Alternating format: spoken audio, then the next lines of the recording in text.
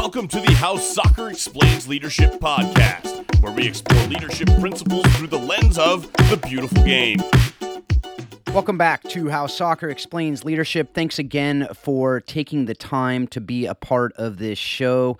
I'm Phil Dark, your host. And as I've talked about the last couple episodes, we are doing some off-season talks between Season 3 and Season 4 with our interviews, which is the normal thing that we do. Paul Jobson and I have some conversations here and there. Here he is my co-host. But most of the time, we have interviews on this show. We decided to do things a little differently over the last few weeks and do these off-season talks, which are just things that Paul and I are thinking about that we want to share with you. Things that I'm working on and Paul's working on that we're really wanting to help others to flourish. It's what we do. We're wanting to help make good things better. That's what we love doing as well. So that's what we're really doing with these off-season talks. Well, I had some ideas to do. The first 3 episodes we've done on Know Your Why. We did on the DISC and the importance of that, as well as mentors and who are you listening to. 3 things that I know are very important to connecting with people, very important with leadership, very important in soccer and every area of life. Today I was going to do something, and last night I watched a movie that changed really the plan for this episode. So that movie is Searching for Bobby Fischer. I watched this movie with my wife and my 2 youngest kids, and I strongly, strongly recommend this movie. It's made in the early 90s, probably mid-90s. Just a fantastic movie about Josh Waitzkin. He's a chess prodigy, and a lot of people were thinking he was the next Bobby Fischer, and so they were really thinking maybe we needed to train him up, and his coach thought we need to train him up. His dad and mom were excited about him being a really good chess player. The story is about them trying to form him into this great chess player, but the kid just wanted to be a kid. So I think there's so many lessons we can learn from this, and I wanted to walk through some of those lessons that are so relevant to the world of soccer, but also to really anything for parents out there, for bosses, for coaches, to understand that we're not trying to shape our kids that are in our care, whether it's as a coach or as a parent or as a teacher. We're not trying to shape them into little Messis or little Bill Gateses or little whoever, name the person that you're trying to emulate. You're not trying to be them. You're trying to be the best version of whoever you are created to be. So it's very different. So there are things and lessons and tips we can take from people's lives, but to not try to be them is such a critical thing. And so that's really what we're going to talk about today, using this great movie as really the launching pad for some of this conversation. So the first thing, I just want to say there will be some spoilers. I'm not going to spoil the whole thing for you because I do want you to go out and watch it. But there will be some things that you'll see throughout. So if you just are a purist and you want to see this movie without hearing anything, then go for it. And I strongly encourage you to do so, then come back and listen to this. But if you want to hear some things that then when you go watch it, hopefully you'll be thinking about some of these things, let's do that. So we're going to get right to it. So as I said, this is a true story based on a true story with Josh Waitzkin and the relationship with his father, the relationship with his coach. And this is a kid who never played chess. He hadn't watched any movies about it, hadn't read books on it. He just saw it being played in the park. In the movie, it portrays it right after his birthday party. I don't know exactly how it happened, but he saw the chess game being played and he was just captured by it for some reason. But what happened was he started playing this game and he loved it. And he had his own way of playing. He was innovative. He loved to attack. He loved to just do things that weren't the conventional wisdom because he didn't even know the conventional wisdom existed. He didn't even know there was a book to play by, so he definitely did not play by the book. It reminds us of some of these kids that we see playing soccer, some of these kids that we see playing other sports, and they're just natural. You say, that kid is just a natural. And they're just doing things with the ball that we'd never have seen done before. I imagine that's what it was like to watch Pele playing when he was just playing as a kid, or Messi, Ronaldo, as they're trying these things. Johan Cruyff, who, these moves are named after these people. Well, those moves obviously didn't exist before those people were just creative and people weren't telling them, you're supposed to do it this way, you're supposed to do it that way. They were just doing things because that's what they did. That's what they wanted to do. That's what was just in their mind, and they were creative. And no one was stifling that creativity with them. No one was telling them, no, you're supposed to do a scissor move instead of what you're doing there. The Maradona, the Ronaldo, whatever, these different things that are these moves. I think that what we're doing when we're teaching these kids these moves is we're actually stifling creativity. So that's something that I saw in this movie, because as this kid got better and better, and as this kid started playing, his dad goes, oh, now I need to go get him a coach. Does that sound familiar? I need to get him a personal trainer. I need to get him somebody who can hone his skill, which isn't a bad thing in and of itself. But when he went to that coach, it appeared that the coach got it at first, where he just ended up playing board games with him, and he started, talking to him about baseball and talking to him about his other interests. But as he saw that this kid had this promise, he said, ooh, now I got to teach him how to play like Bobby Fischer. I got to teach him how to play like the best. And I got to take that innovation and that attacking style out of him. He kept saying, don't bring the queen out too early. But Josh loved bringing the queen out early. It's just what he did. He was an attack-minded. And this guy said, that doesn't work. You're going to get beat doing that. So he tried to make him into this someone he wasn't. Well, in the first episode, we talked about knowing your why, really knowing who you are. The second, talking about the disc and knowing how you're wired. This Josh Waitzkin kid was playing because he loved the game. That was his why. He wasn't playing to be a grand master, to be a chess champion. He was playing because he loved the game. Yeah, he loved winning, but that wasn't his primary. There were moments of the movie where that became very clear. He was clearly a reserved kid, a sweet kid, probably an SC or a CS if you know the disc, but really reserved. He obviously had the detail with the chess to be able to read moves and all that stuff that was naturally in his brain. But he was also kind and good. And there was a point in the movie where his coach said to him, if you really want to be a champion, you have to actually have contempt for the players you're playing against. And it was so poignant because the kid said, but I don't want to. And then the coach said, you have to hate your opponents. And he looked at his coach and he said, but I don't.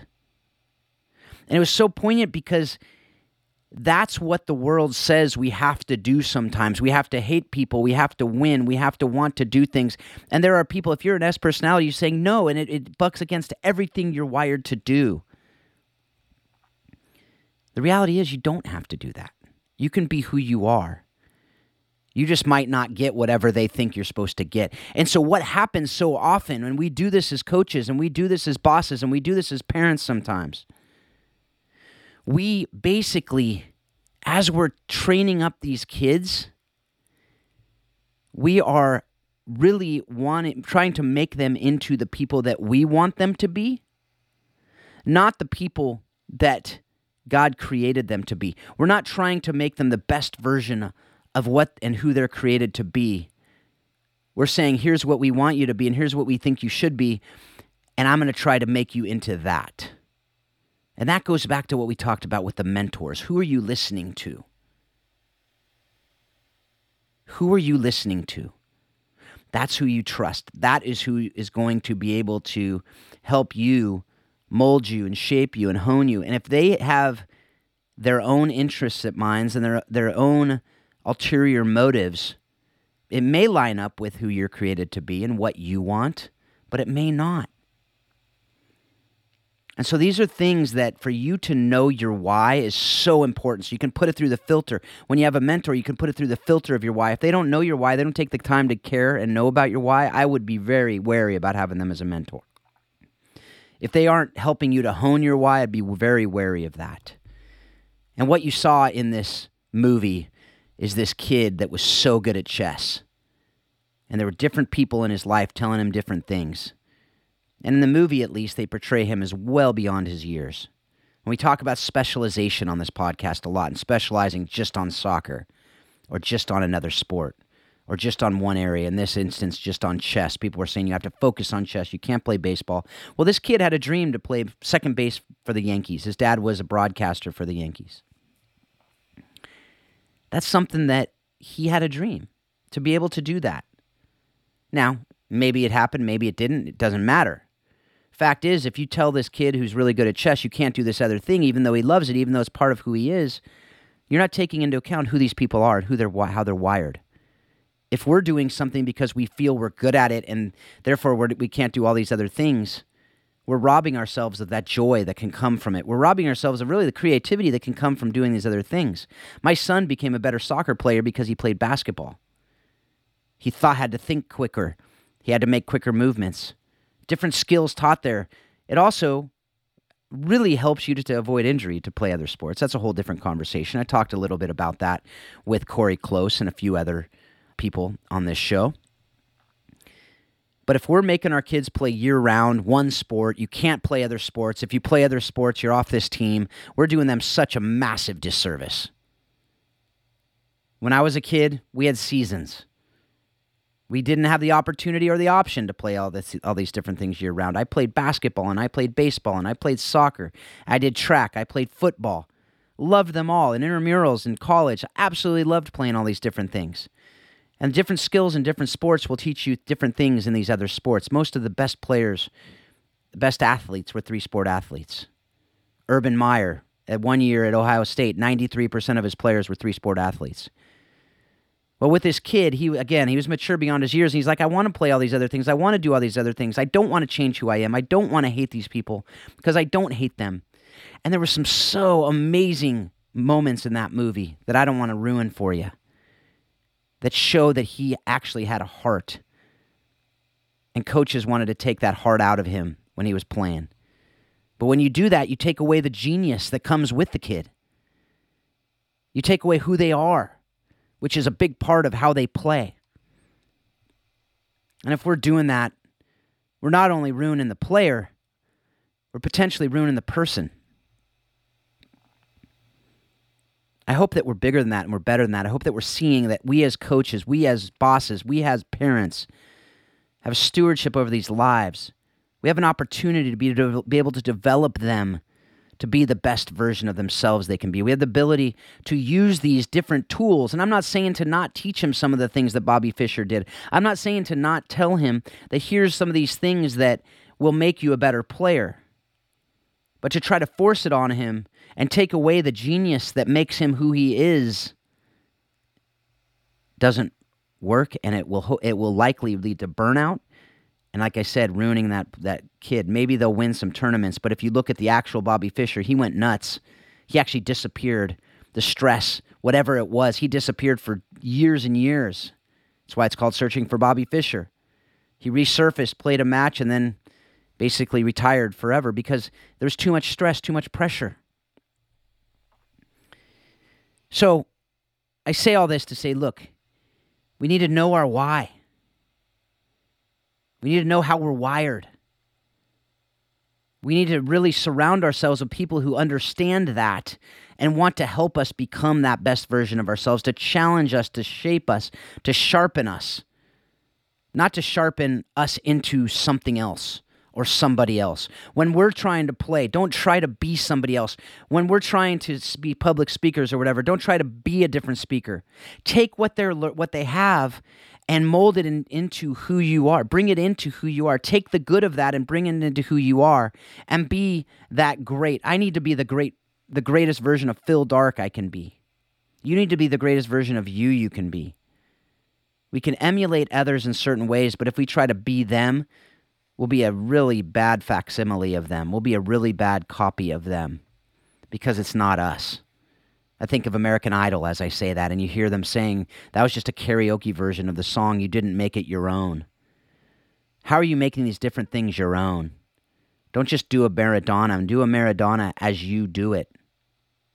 Maybe it's a little different. And when people laugh and say, oh, you didn't do it right, maybe you didn't. Or maybe you just created a new move that's yours. So again, I didn't expect this movie to turn into an episode. But it did. And it made a huge impact on my son, too, who's 10 years old. He was actually yelling at the TV, yelling at Dad. He's like, Dad, just let the kid play like he wants to play. My 10-year-old taught me a lesson there. And I imagine your kids. I imagine the employees under your watch. I imagine the players under your watch are saying the same thing sometimes. Just let me play. Don't try to stifle me into this box that you want me to be in. Just let me play. Just let me be who I am. Don't try to make me into something I'm not. The mom said at one point in the movie, she said, he's not soft. He just cares. We need to know that about our players. Just because they're kind and sweet and they care doesn't make them soft. We don't need to turn them into a, heartless person who's just going to go and win at all costs. No. We need to help them be the best teammates they can be, and they can be incredible teammates, as we talked about in the disc episode. So I'm going to stop here. There's so much more I could say. Absolutely love this movie. Didn't expect it to be an episode, an off-season talk, but it was. So go out, check it out. Hope you took from this some of these lessons that I did. And I also hope that you're taking what you're learning from this show and you're using it to help you be a better leader. You're using it to help you to be able to shape and hone and sharpen your players, as we talked about in today's episode. That you're using this to help challenge you to be better in all areas of your life. And as I've said in these other episodes, Paul and Marcy Jobson, they've created this Warrior Way program for kids that's teaching them character, teaching them different things through this beautiful game. I have disc training. If you're interested in that, send me an email, phil@howsoccerexplainsleadership.com. Love to hop on a call with you and talk about what would be a right fit for you. Working on coaching the bigger game, which is exactly what we're talking about today. That's going to be a curriculum and a mastermind program. If you have any interest in any of that, send me an email. But as always, with all that we're doing here, I hope that you're taking all of it, and you're using it in all these areas of your life to help you be a better leader, a better person, a better parent, a better spouse. And you're also taking all that you're learning from this show, and you're using it to help you really remember and understand that soccer does explain life and leadership. Thanks a lot. Have a great week.